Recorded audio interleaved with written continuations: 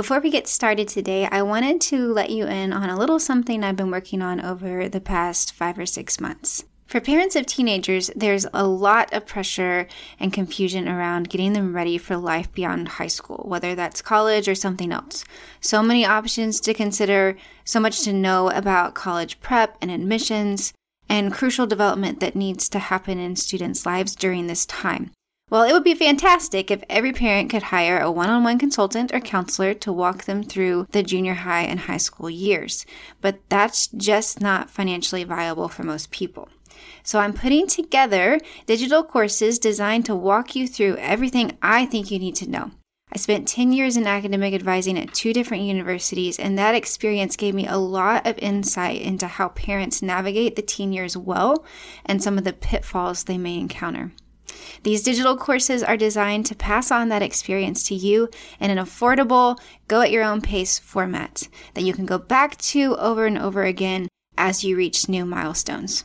They are still in the works, but if it's something you're interested in learning more about when they're ready to go, the best thing you can do is join my email list. I'll put the link in the show notes below so that you can do that easily.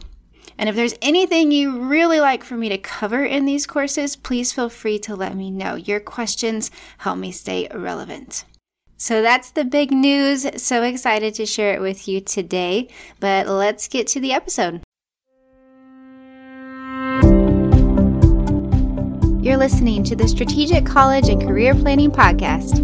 As a parent of a high schooler, you are the perfect person to prepare and guide him or her through decisions about college selection, taking college credit in high school, deciding on a major, and actually thriving in the post-high school experience. But in my experience working in higher education, I found too many parents and students are overwhelmed by their options, confused about how to achieve their goals, and lack hope for their future.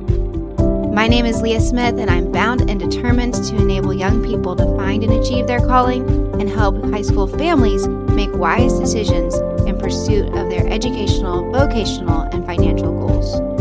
Through bite-sized episodes covering a wide variety of college and career topics, we'll cut through the mystery and set you up to make great decisions. Welcome to the podcast.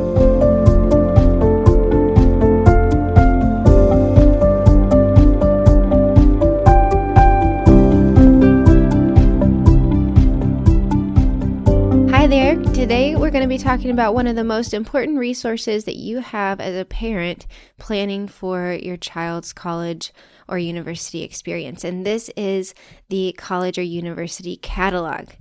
So when I went to college, I had no idea what a catalog was. I don't remember the first time I learned about it, so it's possible that I went years without understanding it or understanding how it affected me and my college experience.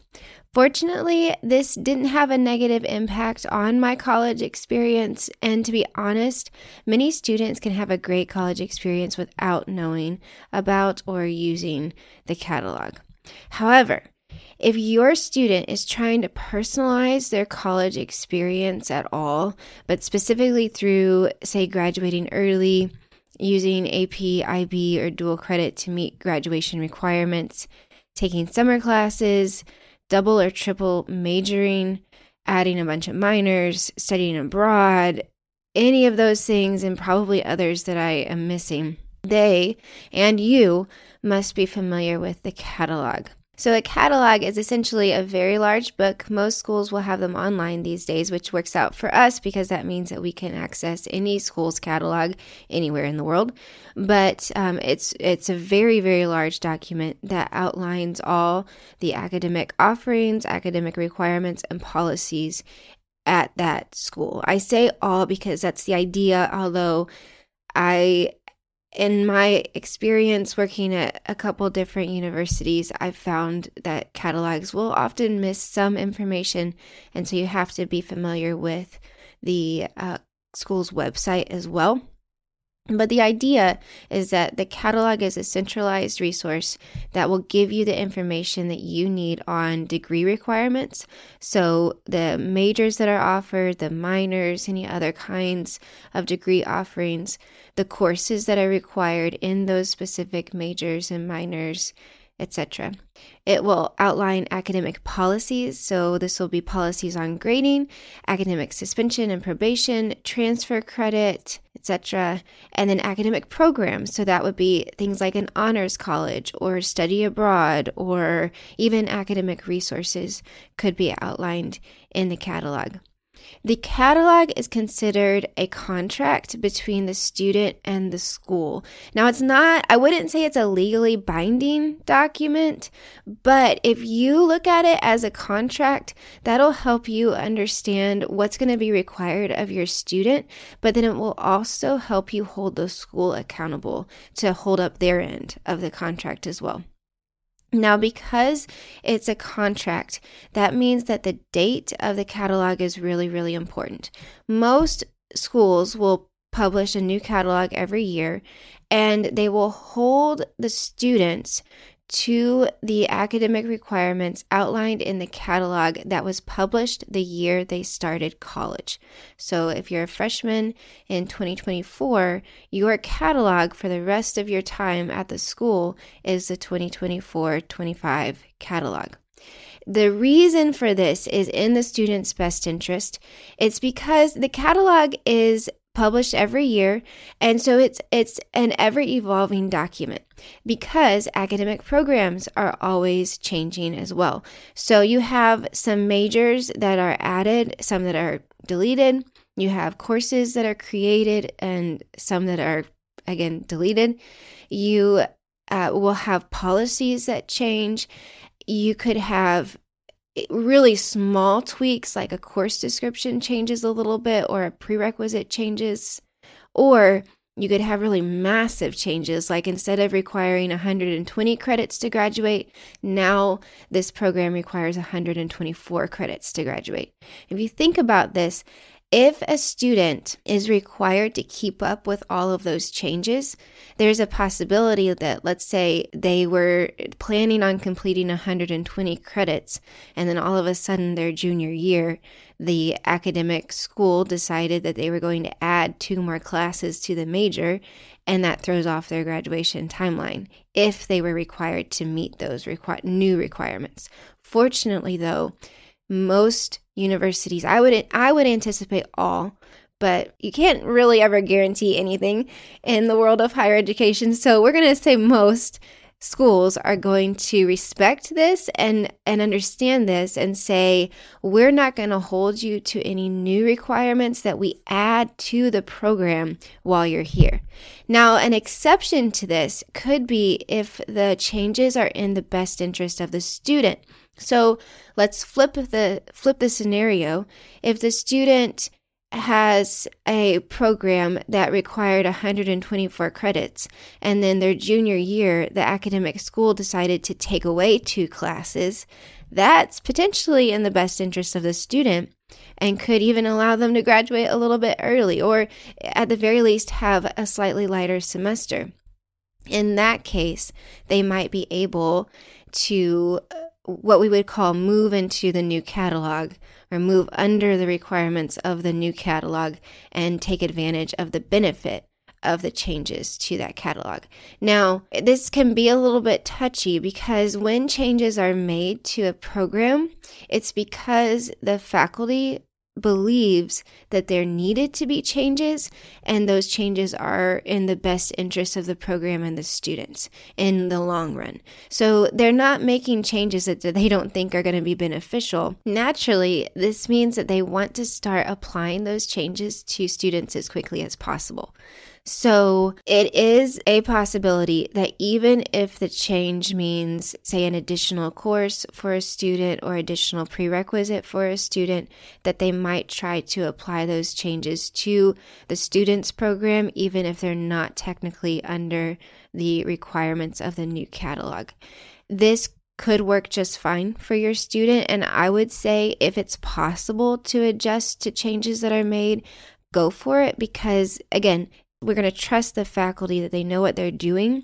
And if they're making changes, it's because it's in the best interest of your student's education.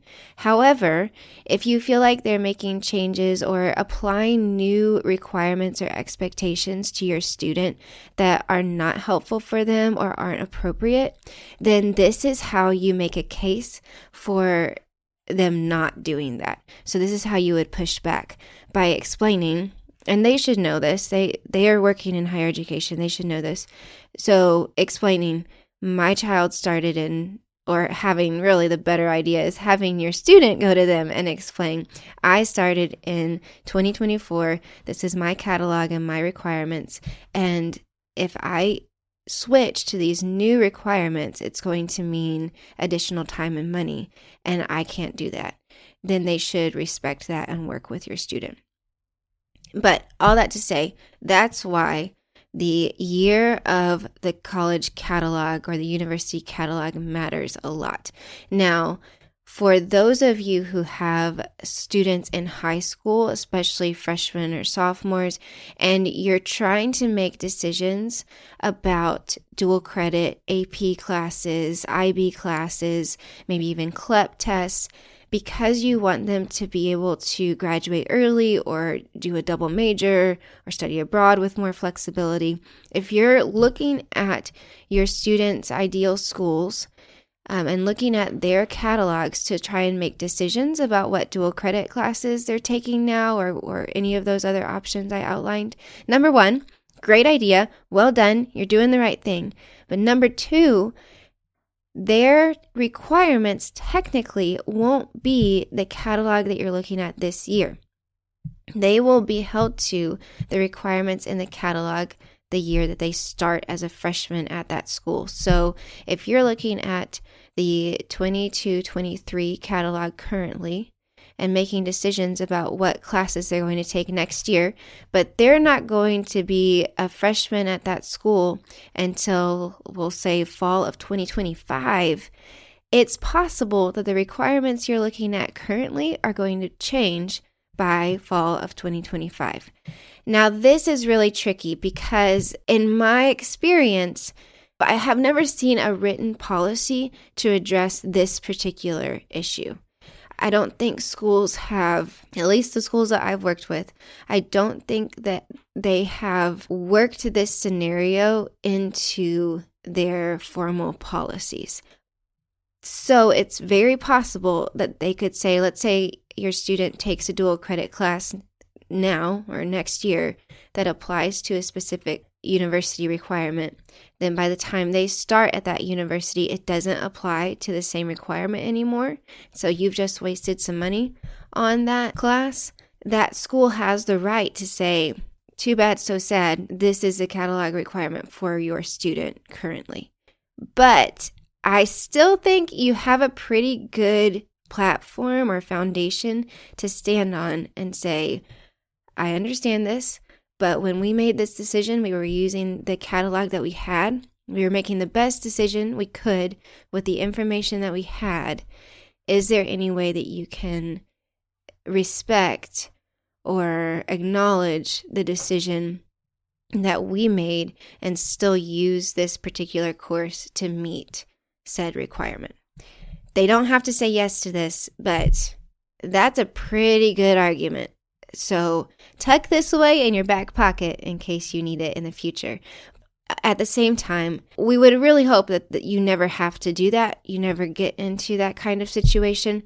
One of the ways that you can help yourself out here is by reviewing the catalog every year, just to keep up to date on the most recent changes. So let's say your student wants to go to Baylor. They believe they want to major in biology. Well, take a look at the biology requirements every year to see how they change.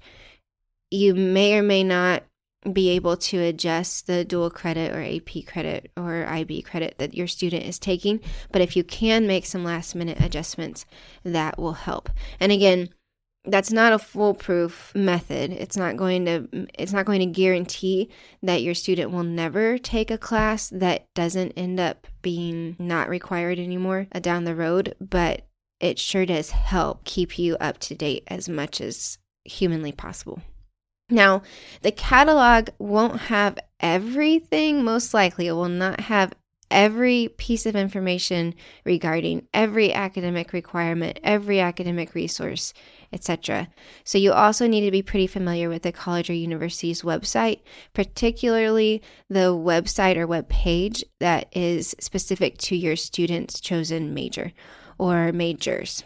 So just make sure that you're using the website to supplement your research in the catalog. And then you might hear about a student handbook as well. There is a big difference between an academic catalog and a student handbook. Typically, the handbook is going to be, again, typically it's a little bit more related to student life.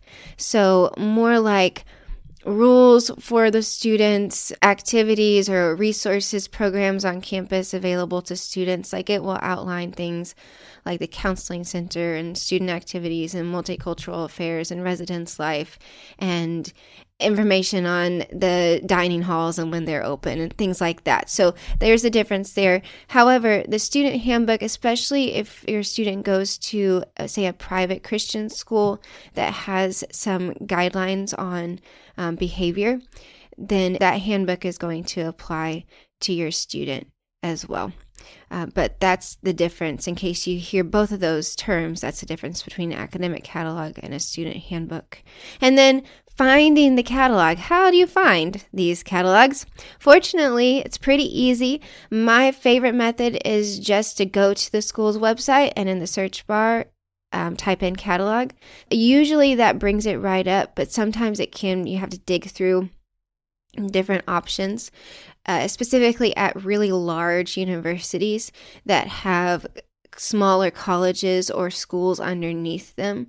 Those schools might have their own catalogs. So say we're talking about the University of Tennessee and you search for a catalog and it pulls up a catalog for the College of Social Sciences and Liberal Arts or something like that. You'll have to be really careful that the catalog you're looking at is the one that applies to the university as a whole and not a specific college.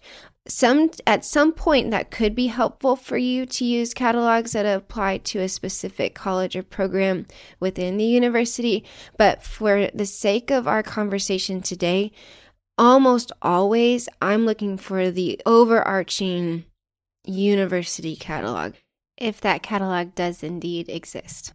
So if you can't find that by just searching catalog, sometimes I'll type in academic catalog or backtrack all the way back to Google and search for University of Tennessee catalog and see if that will get me to the right one. Sometimes it could also help to go under student resources or academics or current student within the website. Usually they'll have tabs on the top of the page that say something like that: student, current student, academics. But that can be a little bit tricky too, because then you have to try to figure out what to click on and then what to click on next. So I usually just bypass all of that and search for catalog, and that will get me where I need to go. Another thing that can be helpful is to look specifically at course descriptions. This is helpful, particularly if you're looking at dual credit, AP, etc., and you want to try to find the right, say, dual credit course at your local community college. You might need information about the course at your student's prospective college. So the best way to find this is by just looking under or searching under a course description or courses. Let's say you have a freshman or sophomore in high school. This obviously puts a lot of pressure on them to know where they want to go to college. And I know not every teenager at that point knows where they want to go to college. In fact, I would guess that most of them don't, at least don't know exactly. So I have told my students in the past this a lot, and I feel like it applies to y'all as well. Make the very best decision you can with the information you have.